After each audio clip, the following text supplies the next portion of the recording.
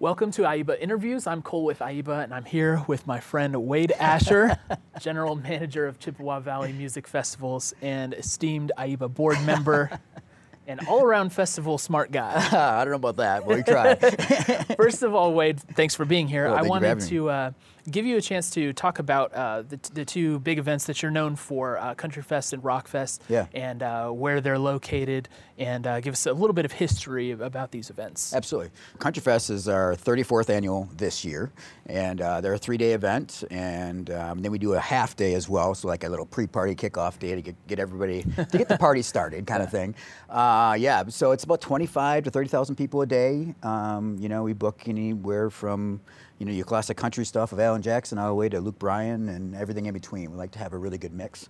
And then Rock Fest is kind of the same thing. It's a 3.5 day. It's a 27th annual event this year. And anything from Aerosmith to Slipknot to Snoop Dogg this year. So Yeah. anything and everything in between. But again, a 3.5 day event and about 25 to 30,000 people a day as well.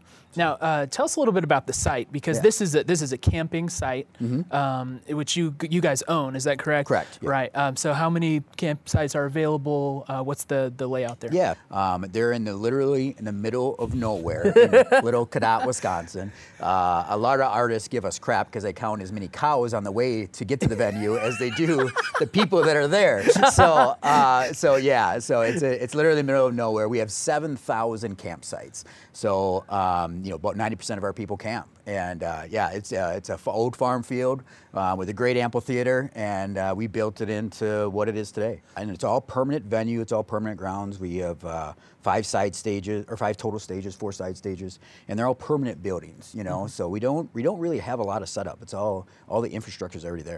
Yeah, and so you've got paved roads and everything around the site. 24.3 miles of paved roads. 24.3. Very precise. That's why he is who he is. Yeah. And you said about 90% camps. So Yeah. this is very, very much a part of destination. the experience there. Absolutely. Yeah. So speaking of the experience, I mean, you're kind of known for creative experience that the fans really enjoy, and you get this. My understanding is you get the same people coming back that Absolutely. are so gung-ho about the culture that you've created there. Yeah. So can you share some of the fan experiences you've created and how you think about that in general and what it adds to your festivals? Absolutely, yeah. So, you know, in this day and age, the lineup is more secondary compared to the festival experience, I feel. And we always try to interact with new creative ideas, whether it be just a photo op or integrations or fan activations, whatever it may be. We always try to just change it up every single year and give something more than what they'd ever expect or would have to pay for. So, you know, we always try to give them more. Like, you know, one year, like for instance, we have a trail that runs through a woods that's neighboring our land, right? And for Country Fest, it's a photo op trail. So there's every single type of photo op that you can possibly imagine in a woods, and it's beautiful, it's scenic. You know, leaves are gorgeous. We even have a Sasquatch's cutouts in the woods, and people freak out because they think they're bears walking through the woods. So it's just stuff like that. For Rock Fest, we do it as a haunted trail. So we actually have skeletons and all these scary things, and we do the mood lighting and everything. We even have a few people in the woods that may or may not scare people as they walk through the woods. But we always try to engage different activities just to try to make it fun for everybody. I mean, one thing that you probably, I don't know if anybody's ever done, is we actually have weddings at Rock Fest. Those guys, I tell you what. Weddings, plural. Yeah, weddings, yeah. There's about 4 or 5 a day, you know, and we do it right on the concert grounds. And you know, a lot of people meet there, right? Yeah, And it's part of their family, it's part of their culture, it's part of their home. They talk about it 365 days out of the year, and they want to get married, so they invite all their friends, and everybody has to buy tickets.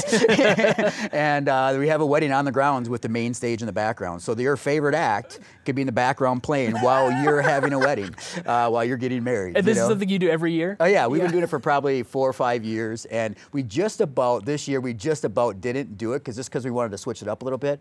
But the requests are so huge that we can't stop doing it. You know, so we're doing it again. So yeah, good. Yeah, it seems like I said, they really engage with what you're doing. Like there's a culture around it. I even if you go through the websites where they give you some of the pictures going on. You got people with like zombie makeup all over, and they go all out too. Yeah. They have like the prosthetic attachments. And they're participating in this Halloweeny haunted thing that you have going on. If we give them just something little to do, they jump on board. Then it's all big competition on who can do what, and it's people watching. You know what I mean? It's like the best people watching, especially with rockers. They really get into it. Yeah. And is there anything in particular, like, is there a secret sauce you can share to how you've been able to activate them around the festival culture? I think the biggest thing is humanizing the brand. I think a lot of festivals don't do that very well, and I like to think that we do it very well. We started it probably 3 or 4 years ago, and we tried to just put ourselves out there instead of just being behind closed doors. They want to feel like a family. They want to feel like their money is going towards something. So we always put money back into infrastructure every single year so that their experience is always better. And at any point in time, any customer can Facebook message me, can email me, whatever. 2 o'clock in the morning, I'm answering their emails, and that's just what we created. Like, they know that they can reach out to me at any point in time to say, hey, have a complaint, have a compliment, have an idea, it doesn't matter. And so I think that has really helped us a lot, just because we're not the big bad corporation behind those doors, and we're just another guy that puts on their pants the exact same way as everybody else. So. Well, and I think that it's evident from talking to you that you think about things from a branding perspective slightly differently than most festivals, who will try and book the best lineup they can and then throw a fun party. Right. And I understand part of this for you is you actually travel to non-endemic marketing conferences and kind of take notes there. Can you share some of what you've learned from that, why you go out and do this? Well, you can't know all my secret well, sauces. Yeah, we're trying to share as much as possible for the people. Look, don't give us everything, but share a little bit about why that's part of your strategy and what you learned from there that you couldn't learn at, say, an AIBA or a Polestar. I think it's just like anything. We have to find something that's going to fit our festivals that makes sense. So I don't go to another festival and say, oh, that's a good idea, I should do that. Or I don't go to a festival conference and say, hey, that guy just gave me a good idea, I should do that. We like to invent new things that nobody else has done before. We don't like to follow, we like to try to lead. And I feel like we do that pretty well. And we go to conferences that has nothing to do with festivals, absolutely nothing to do with festivals. They might be a conference about coffee, but they're talking about marketing. You know what I mean? And so we might just go to there because you never know what little nugget you're going to pick up that nobody else is going to see. And so we try to do that.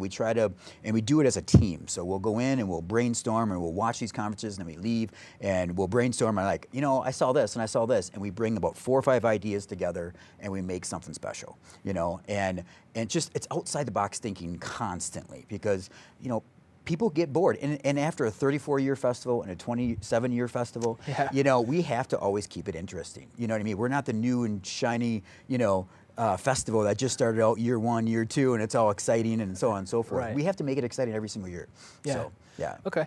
And we alluded to it earlier, but one of the things that you've done to make it exciting is the addition of Snoop Dogg to the Rock Festival lineup. Can you talk to us a bit about where that idea came from and what gave you the confidence to put it out there and what you're hoping to achieve on the lineup this year? One was... Because it's great. I love it. Thank you. I appreciate really that. I really appreciate that. That one was, it was a risk. It was definitely a risk. I personally love Snoop Dogg, so I thought it would be amazing. Yeah. And then put them on with Limp Bizkit because they have a song or two together, and stuff, so they do some stuff together.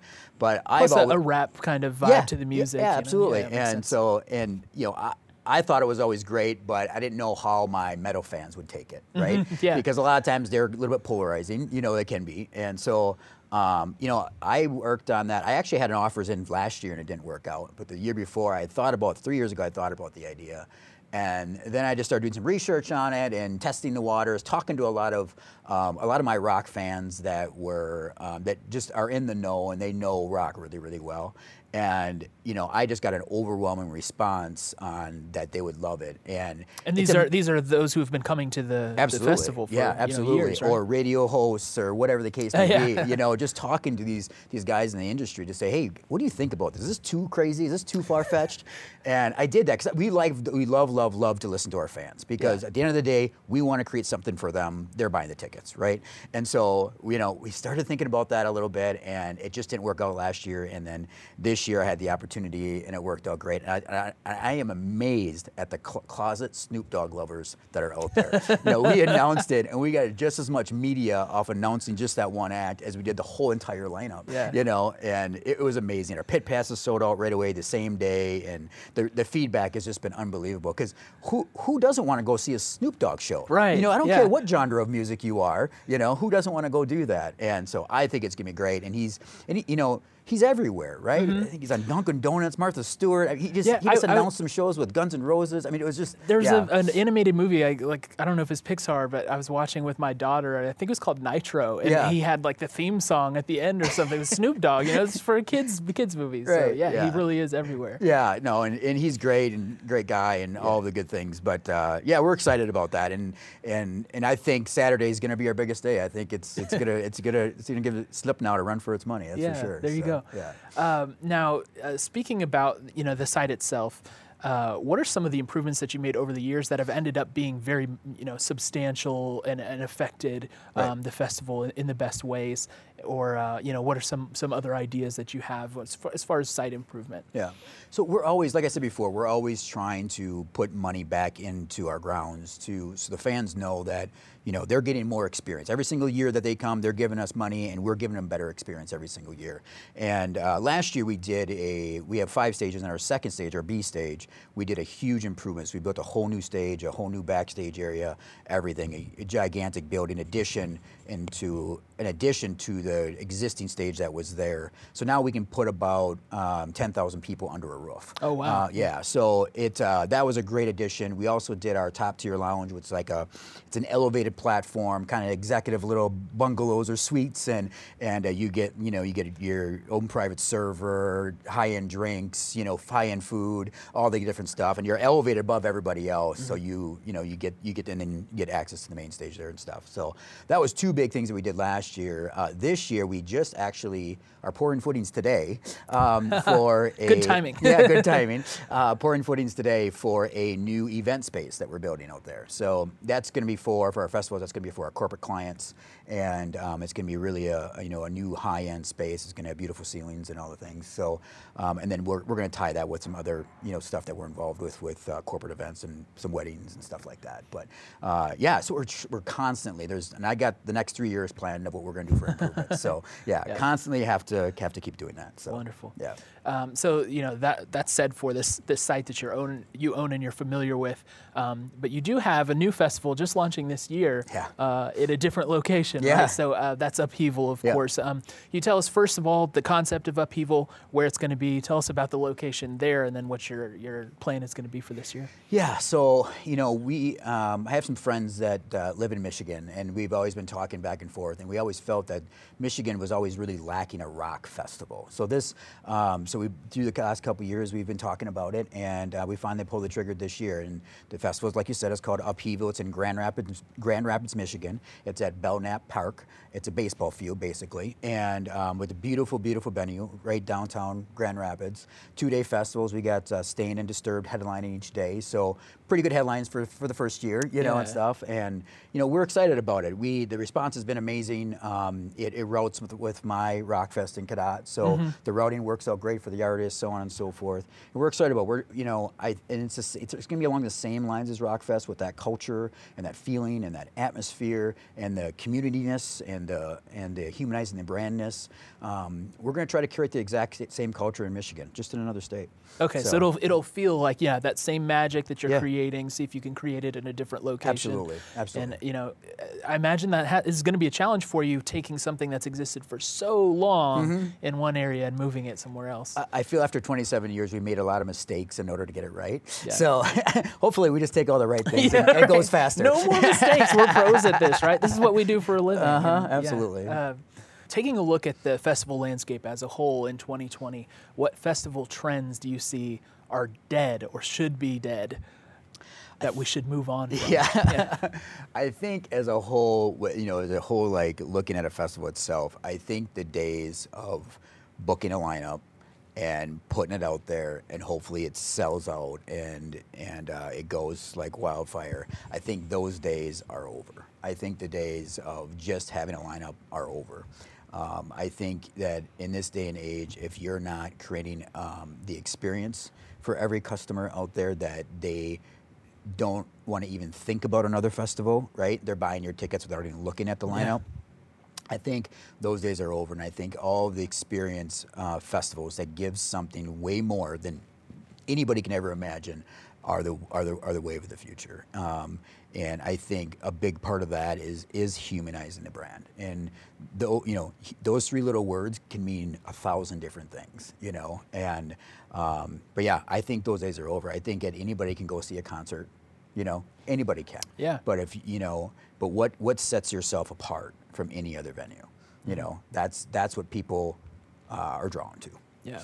So you heard it here first. The just booking lineup and putting it on sale is out.